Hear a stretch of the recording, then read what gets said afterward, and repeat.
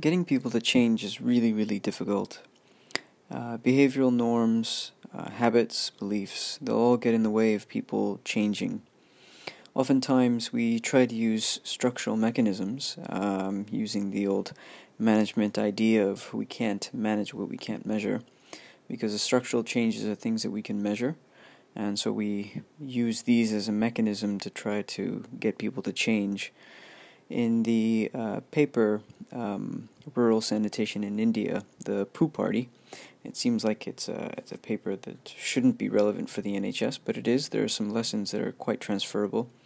The Indian government tried to install over 200,000 subsidized toilets across the country to try to reduce open defecation, and they found that it worked in some places, but it didn't work everywhere. Even when the toilets were installed, the people weren't using them because of ingrained beliefs and habits.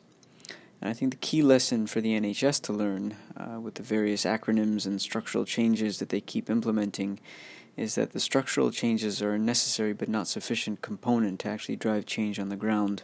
And what really needs to happen is having a better understanding of why people are behaving the way they behave, and then to design approaches that are respectful of the realities that healthcare professionals in the NHS are actually facing, and then designing approaches that are fit for purpose, and then probably even more importantly, allowing sufficient time for change to embed, because I think we continuously just keep coming up with new structural changes and new acronyms, which just frustrates and confuses healthcare professionals.